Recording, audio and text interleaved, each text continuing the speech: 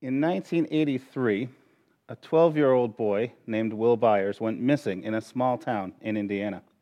As his family, the police chief, and other residents of Hawkins searched for the boy, they uncovered a top-secret government laboratory where scientific experiments were conducted and portals to another world filled with frightening monsters were discovered.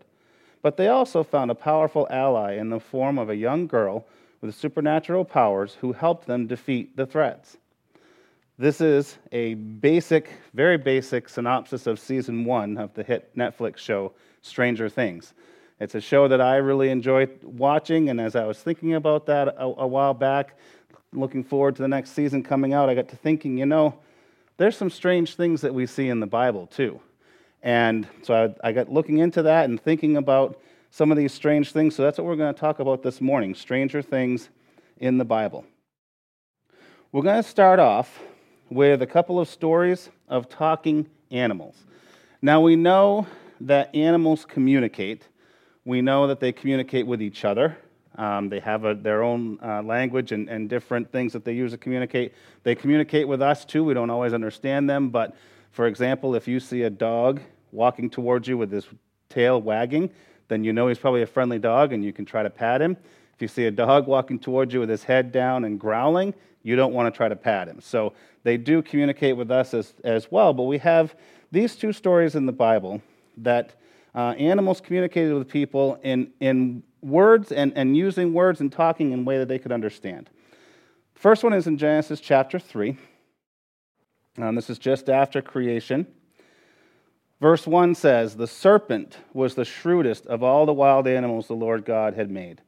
One day he asked the woman, 'Did God really say you must not eat the fruit from any of the trees in the garden?' 'Of course we may eat the fruit from the trees of the garden,' the woman replied." Now hold on. Here's Eve walking around in the garden, doing whatever. A serpent comes up to her and just starts talking to her. I don't know if this was a common occurrence or it happened sometimes, but her reaction to this was completely normal. Like this was a normal thing. Here the serpent is talking to her. She didn't seem to be surprised the serpent was talking. She just answered the serpent's question like it was no big thing. I have to wonder, my brain then goes to, was this the only animal that could talk? Was this something that happened in the garden? Were Adam and Eve able to communicate with the animals like that and talk back and forth and understand them? We don't know that. The Scripture doesn't tell us that.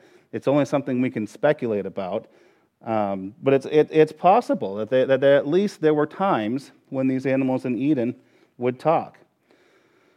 Well, we know what happened out of that. That led to the first, what we often call the fall, the first sin from human beings. When God addressed the serpent after that, verse 14, he said, "Then the Lord God said to the serpent, 'Because you have done this, you are cursed more than all animals, domestic and wild. You will crawl on your belly, graveling in the dust as long as you live.'" So part of the serpent's curse was now to crawl along. I don't know if the serpent used to have legs or somehow used to get around differently than crawling around, but now they're supposed to crawl and slither on the ground. And we also know that all animals were cursed, as was all of creation at the fall. So if animals were able to communicate before that with us, perhaps that was part of the fall. Perhaps that communication was severed. We don't know. It's just something to think about. But that's the first animal that we see talking in Scripture. We see another animal in Numbers chapter 22. Let me give you a little bit of a backstory for that. The Israelites had recently escaped out of Egypt. They arrived in the country of Moab.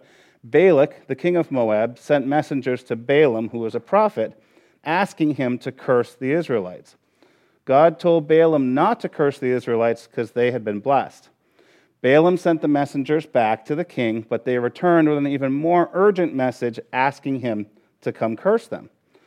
God told Balaam to go with them, but only say what he tells him to say. I'm going to pick the story up in Numbers chapter 22, verse 21. So the next morning, Balaam got up, saddled his donkey, and started off with the Moabite officials. But God was angry that Balaam was going, so he sent the angel of the Lord to stand in the road to block his way. As Balaam and 2 servants were riding along, Balaam's donkey saw the angel of the Lord standing in the road with a drawn sword in his hand. The donkey bolted off the road into a field, but Balaam beat it and turned it back onto the road. Then the angel of the Lord stood at a place where the road narrowed between two vineyard walls. When the donkey saw the angel of the Lord, it tried to squeeze by and crushed Balaam's foot against the wall. So Balaam beat the donkey again. Then the angel of the Lord moved further down the road and stood in a place too narrow for the donkey to get by at all.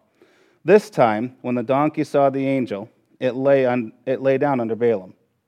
In a fit of rage, Balaam beat the animal again with his staff. Then the Lord gave the donkey the ability to speak. I love how that's just sort of out there. It's just sort of randomly, oh, here you go. You're going to have the ability to speak. What have I done to you that deserves your beating me like this? 3 times it asked Balaam. You have made me look like a fool, Balaam shouted. If I had a sword with me, I would kill you. But I am the same donkey you have ridden all your life, the donkey answered. Have I ever done anything like this before? No, Balaam admitted. Then the Lord opened Balaam's eyes, and he saw the angel of the Lord standing in the roadway with a drawn sword in his hand. Balaam bowed down his head and fell face down to the ground before him. Why did you beat your donkey those 3 times? The angel of the Lord demanded. Look, I have come to block your way because you are stubbornly resisting me. 3 times the donkey saw me and shied away. Otherwise, I would certainly have killed you by now and spared the donkey.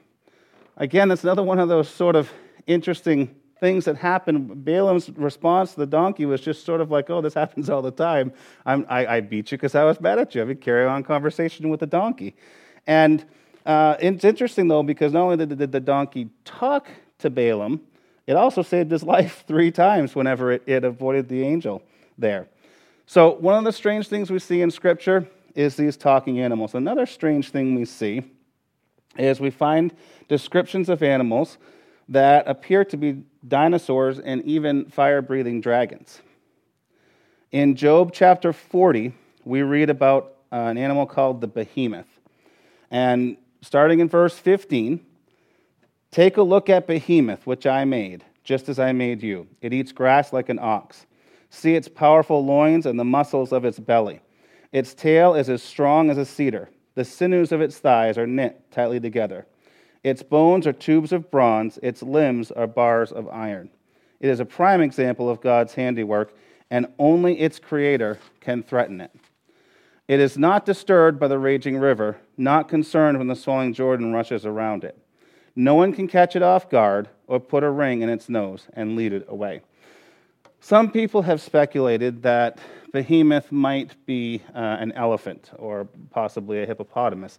But if you look at that description, that doesn't sound like an elephant or a hippopotamus. It talks about a massive animal that has massive